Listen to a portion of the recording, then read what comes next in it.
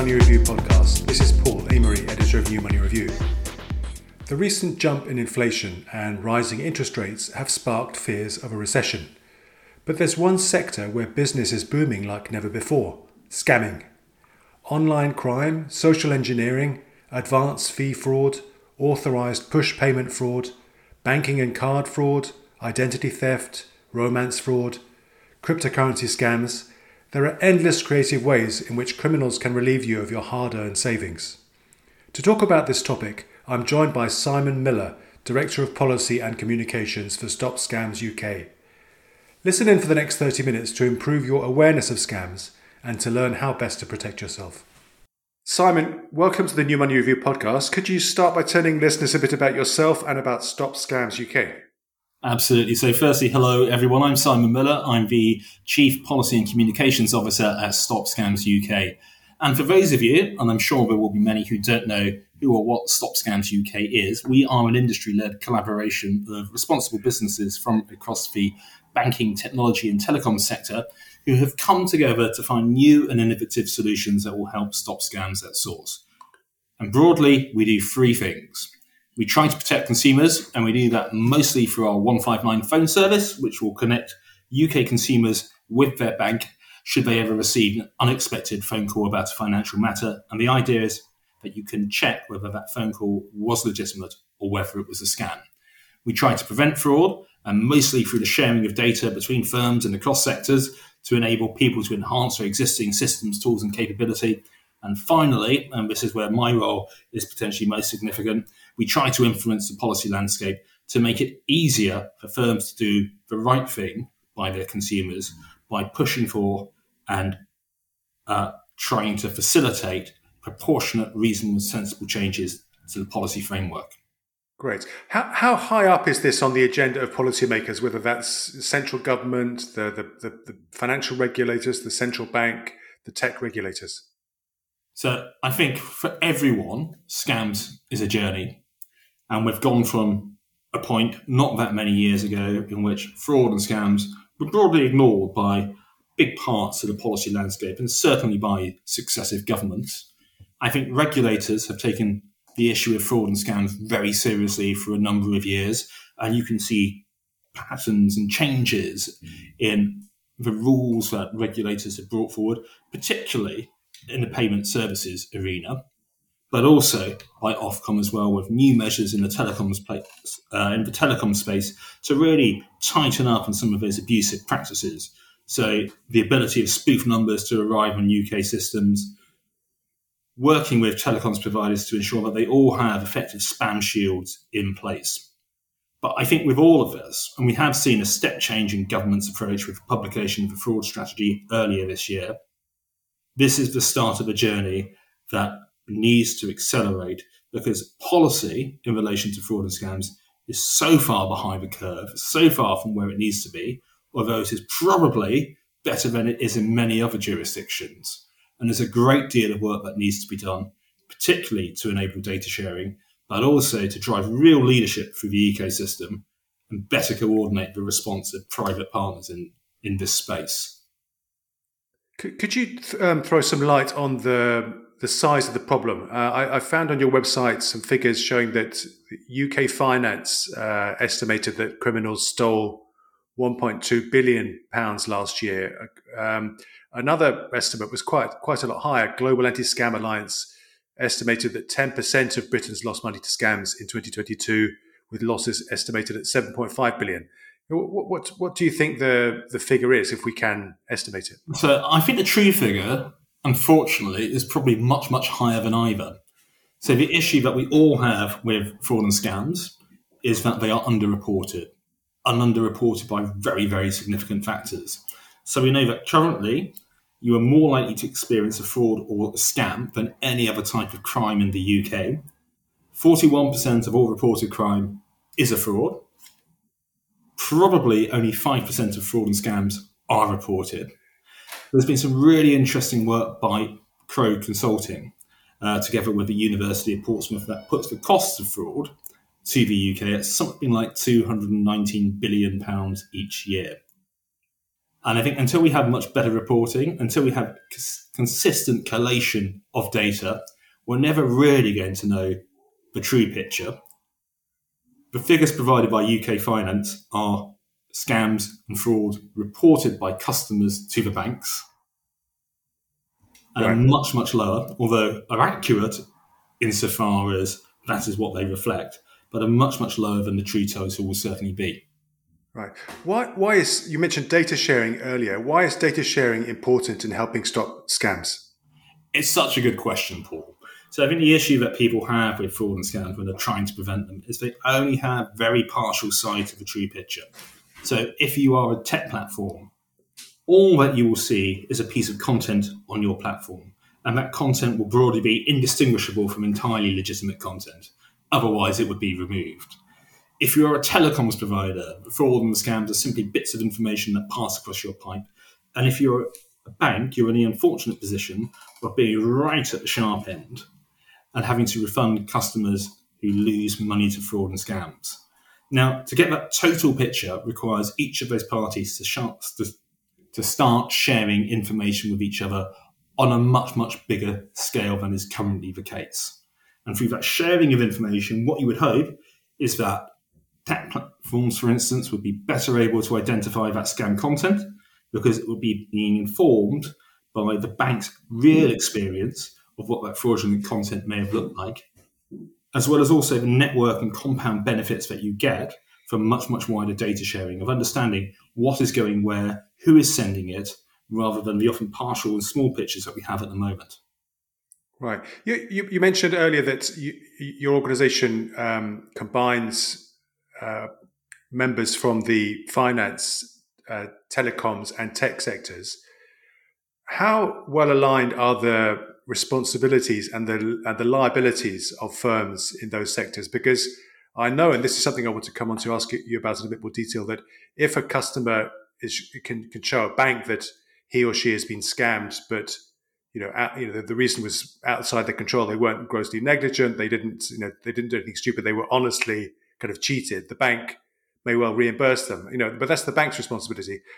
Other at a sector level, are the responsibilities and the liabilities for restituting money fairly shared out? So it's a really interesting question, and it's clearly one that most of our members and indeed different sectors have clear views on. A lot of that plays out in the press.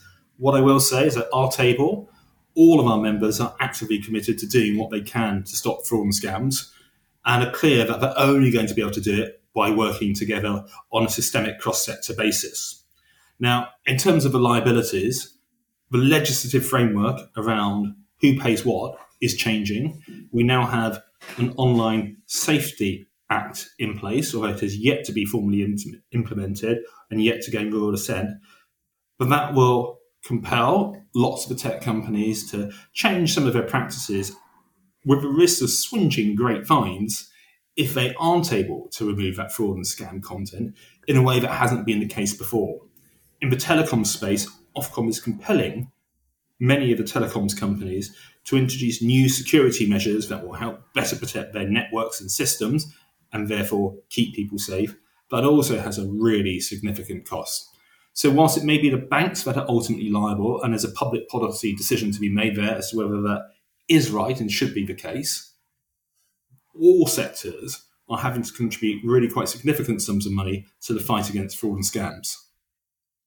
Right, but I mean, if a fraud or a scam starts, so let's say on social media, where a lot of the scams do originate, I think, and then ends up with a payment from the person being defrauded to the scammer, and the banks or the banks involved, or the paying bank or the two banks involved have to pay, basically compensate the person being defrauded. Is that fair?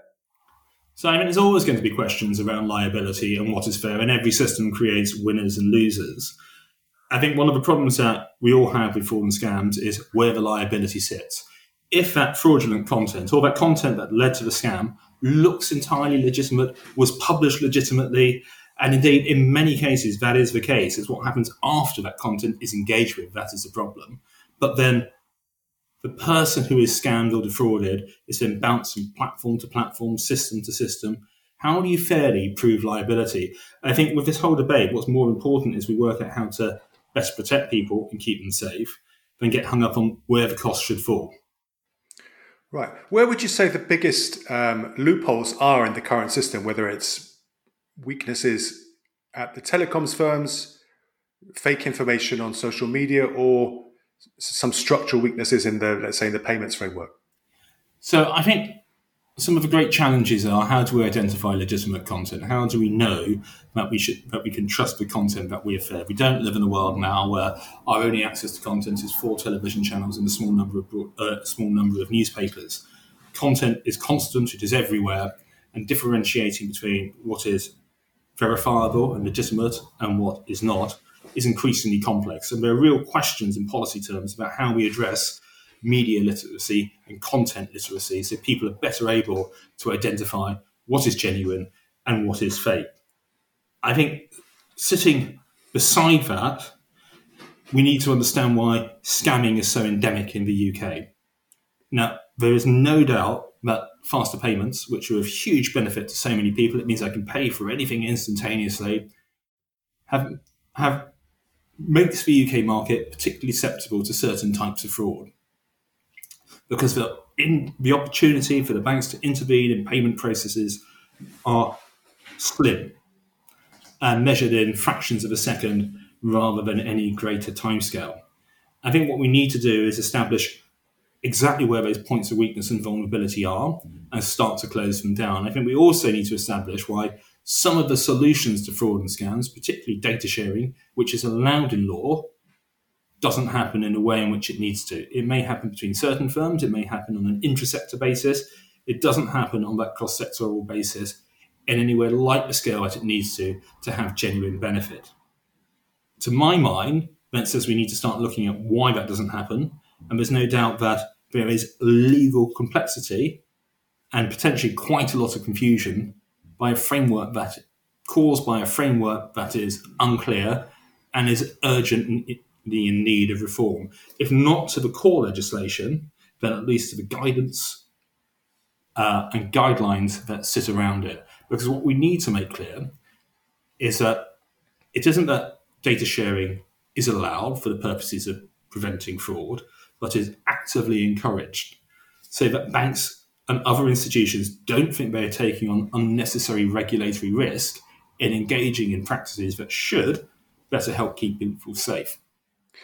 How well developed or well designed is the framework for some of the actors involved in faster payments? You mentioned that the UK has got one of the better designed instant payment systems in the world, but that's also made it in some ways easier for scammers. I noticed that on your membership list, there are several banks that might be classified as fintechs because they're well known to us as providers of apps on our mobile phones. But I also saw, looking down the list, it seems to me that there were not that many. There are many fintechs that are not banks that provide faster payment services, and they were not on your list. So is that by design? Are you trying to get more of those firms involved, or is that a loophole that is being exploited? So absolutely, we want more people to join. I mean, our view is that the more people who are part of networks like ours, communities like ours, the more effective the solutions that are developed at our table will be, because it's about closing down those loopholes, closing down those gaps and vulnerabilities, as you so rightly say. So our membership grows all the time, and we have a long list of neobanks and fintechs that we're talking to bring them in to enable good learning and best practice to be shared across the piece. But I think it's worth noting as well that the rule changes that will be brought in by the PSR, by the payments system regulator, over the course of the next 12 years, mandating compulsory reimbursement for consumers who lose money to fraud and scams, applies to so many, if not all, of those neobanks and fintechs. And that will ensure that there is a single regulatory framework for them, levelling that playing field. But I think much more importantly than that, giving consumers certainty that they will get their money back if they have been defrauded or scammed. Right, because some of those fintechs have got if you look at the figures, they don't have the same. At least based on some of the figures I've seen, they don't automatically reimburse consumers that have been defrauded to the same extent that some banks might do. Let's put it that way. No, and that's the issue at the moment. So currently we obviously have a voluntary code, which only a smaller number of banks, mostly the big high street retail banks, are signatory to, where reimbursement is almost standard practice. And in the case of one, it's actually a market-leading position for them that they will reimburse in all cases. PSR rule changes will change that. It will mean that all have to. And it will also, I think critically important, split liability between sending and receiving bank. And what that does, it creates incentives for those firms who currently don't have to pay out and maybe just receive or predominantly receive rather than send, to really invest in their backroom systems to ensure that payments are legitimate, they are right, and that they aren't subject to fraudulent activity or muling. So some of those fintech and e-money firms are going to be facing higher regulatory and compliance costs in the UK, it sounds like. I think that's absolutely right. I mean, again, any system change will create some winners and some losers. In this case, the clear winners are consumers. Hopefully, the losers will be the scammers and those organisations who haven't invested as perhaps they might have done in secure systems.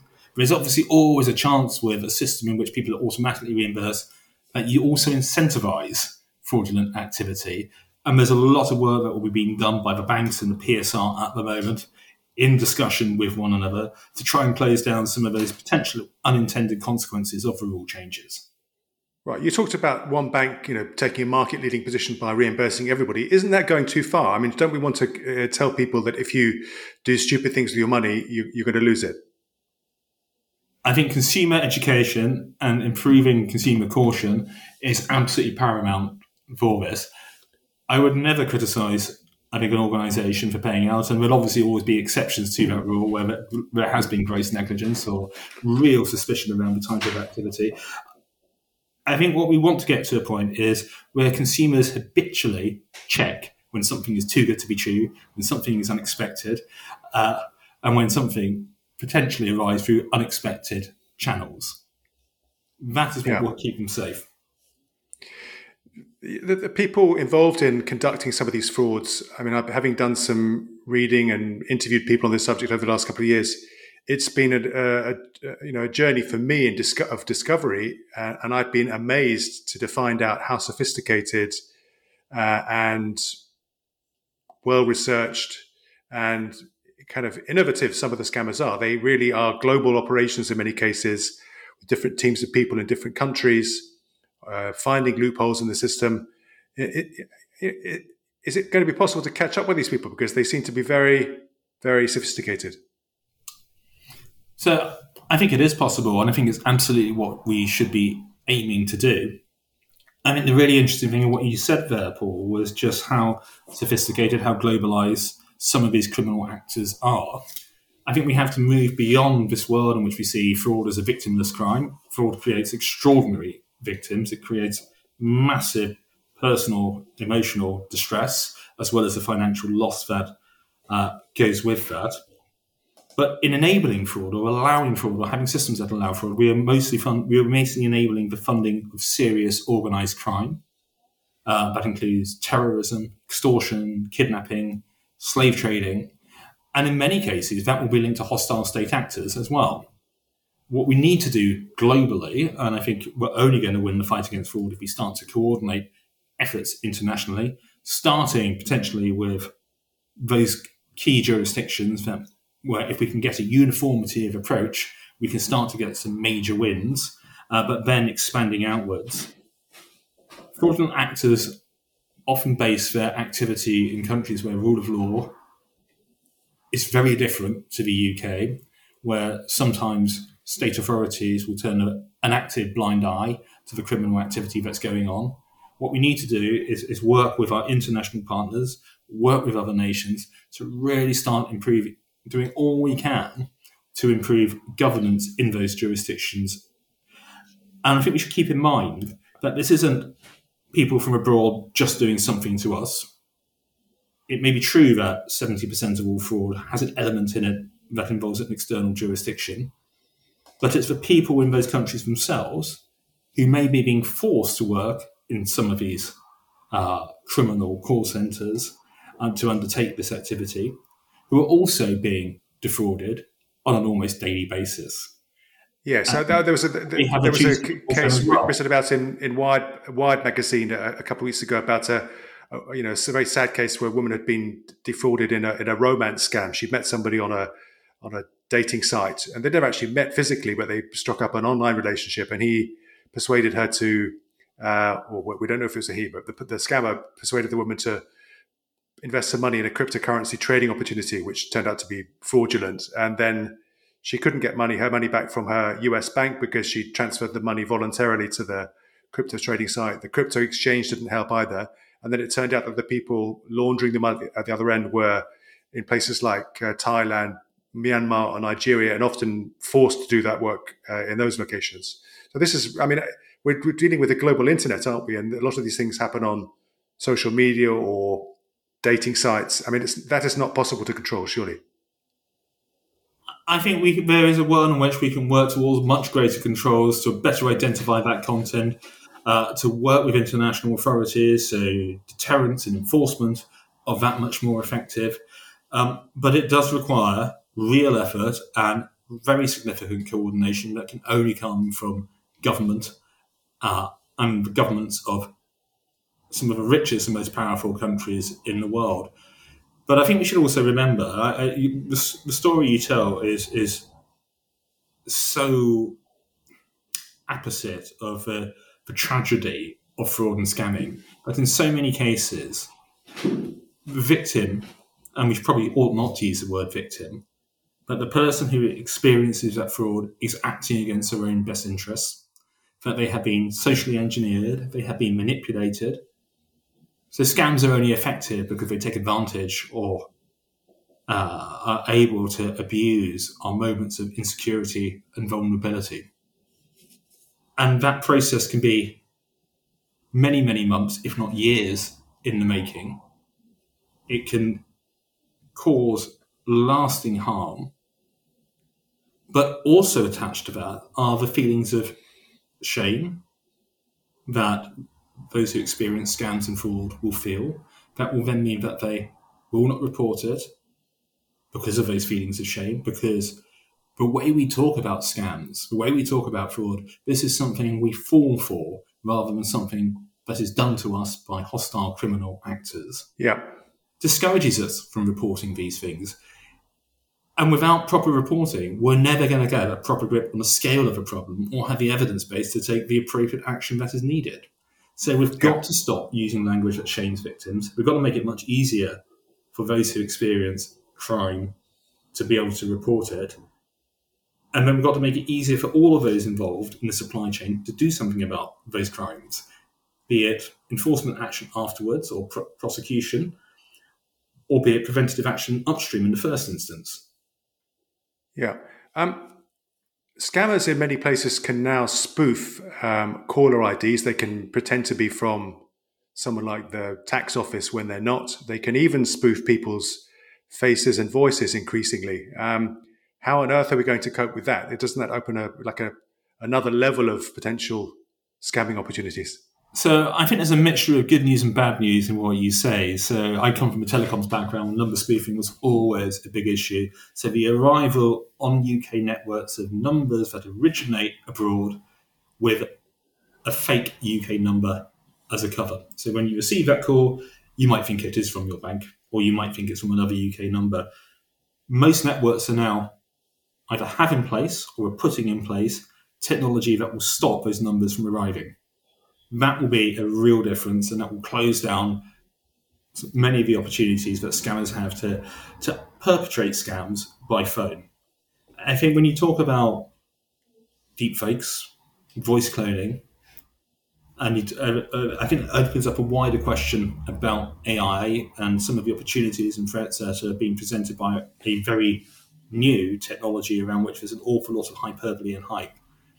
There is no doubt that AI will, as a technology, potentially enable scams to become more sophisticated, because the types of fake material that we currently see will be able to be generated much more effectively, much more quickly. But AI also presents opportunities to prevent fraud from happening, to really improve detection rates, to fight hostile chatbots with chatbots on the side of good, as well as being a hugely beneficial tool overall. So we've done some work with our banking members and PwC to look at some of those threats and some of those opportunities, how immediate they are at the moment, although there are clearly examples of malignant AI-generated content on social media platforms and elsewhere. They are not being used to perpetrate fraud as yet. It's mostly for impersonation purposes. Those attacks aren't happening against UK banks, and most UK banks think they're really well prepared to be able to meet those challenges. And that no matter what the threat presented by AI, it's actually an evolutionary threat as opposed to a revolutionary threat. And it will be AI that helps us solve those challenges. Right. I guess you could make the same argument about cryptocurrency. So cryptocurrency is involved in a lot of scams, both as the tool of the transfer of the money and also in some cases the setup itself, being enticing people through promises of very high gains. But because it's traceable, it can also be used to unravel some of the money movements. Exactly that. I think you put that perfectly. What you talked about the need to coordinate policy globally. If I could ask you, which countries, in your view, are getting it right on addressing money scams, which are doing well and which are doing not so well? So it's a really interesting question, and is anyone getting it right? Possibly not. There are those countries who probably have a more effective record, places like Singapore, but the tools and systems that they use to be able to better detect fraud and scams comes at the cost of compromised privacy for many of its citizens. And there's a public policy debate to be had around there. There's some really interesting initiatives in some parts. I'll point to the emergent National Anti-Scam Centre in Australia, where at the heart they're seeking to build a single reporting and data sharing mechanism. Now, that could be a game changer for the capabilities of banks, technology companies and telecoms in Australia to be able to use that pooled data to fight fraud and scams. But I don't think we should beat ourselves up in the UK. I said a while ago that the policy response has been slow. We're also much further ahead than many other jurisdictions. And there are some very, very good things in the fraud strategy on which we need to build. I think the important thing is that we maintain that political momentum no matter which party is in power. And we seek to learn from mistakes that have been made previously and not be complacent in our response. Yeah. Would the existence of a national digital identity help in addressing the problem? So a national digital identity would better enable platforms to verify that the user is who they say they are. That type of identity system scheme is fraught with political difficulties and probably unacceptable to most political parties. The fact that we don't have to carry around an identity card and we don't have to prove who we are is a quintessential part of UK citizen identity, and perhaps something that we should cherish. But in so doing, it does leave us slightly more exposed to some of the solutions which will be more readily available in other jurisdictions where carrying an identity card has been mandatory for many, many years. So having a verifiable digital identity would just be an evolutionary step rather than a dramatic change in policy. Yeah. And if you could offer 3 pieces of advice to somebody listening to the podcast who might be concerned about becoming a victim, what kind of 3 lines of defense can they take to reduce their chances of getting scammed? So I think we should all be concerned about having a victim, because I mean the extraordinary thing about fraud and scams is this is no particular demographic who is most affected. And so we should all be vigilant. And how do we be vigilant? I think, 1, let's all be careful of things that are too good to be true. That should be our starting point. If it's an investment that's offering sky-high rates of return, that probably isn't wholly legitimate. I think the second thing that we should do is always seek to check. It's the basis of our 159 phone service. It provides customers with a means of checking that the call they have just received is legitimate or not. But expanding that out, it's not just checking that the phone call that we receive from someone saying they were from our bank is legitimate. It's every piece of content around which you might be uncertain. Ask a friend. Ask someone you trust.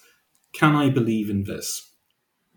And I think the third piece of advice that I would give is we should not just check, not just disregard that which is too good to be true, but we should also seek to ensure that we know who it is that we are talking to. I think we've all become somewhat complacent in how we buy things online sometimes. Why would you buy a caravan, sight unseen, from an advert that you see on a social media platform? I think we need to remember that in a world where not all content can be verified, we need to establish some personal ground rules around our interaction with that. So it's, don't buy sight unseen. Make sure you know who you're buying from. Always check. And disregard if it's too good to be true. And I think lastly, just remember that the scammers see what we see. So let's consider this in the context of what is happening in the Middle East and in Israel and the Gaza Strip. We will start over the next days and weeks to be bombarded with scam websites which purport to be raising money for either people in Israel or people in Palestine. And that the whole point about an effective fraud and scam is it will seek to abuse our vulnerabilities and our insecurities at a very specific time point linked to global or personal events. Simon, thank you very much for taking the time to chat. It's been great to have you on the podcast. My pleasure. Thanks so much, Paul. Thanks for listening to this New Money Review podcast. If you enjoyed the podcast, please like it or share it on your podcast listening platform. If you'd like to support New Money Review, you can do so using Patreon. Details of how to do so are on the right margin of our website, newmoneyreview.com. Listen in soon for our next episode.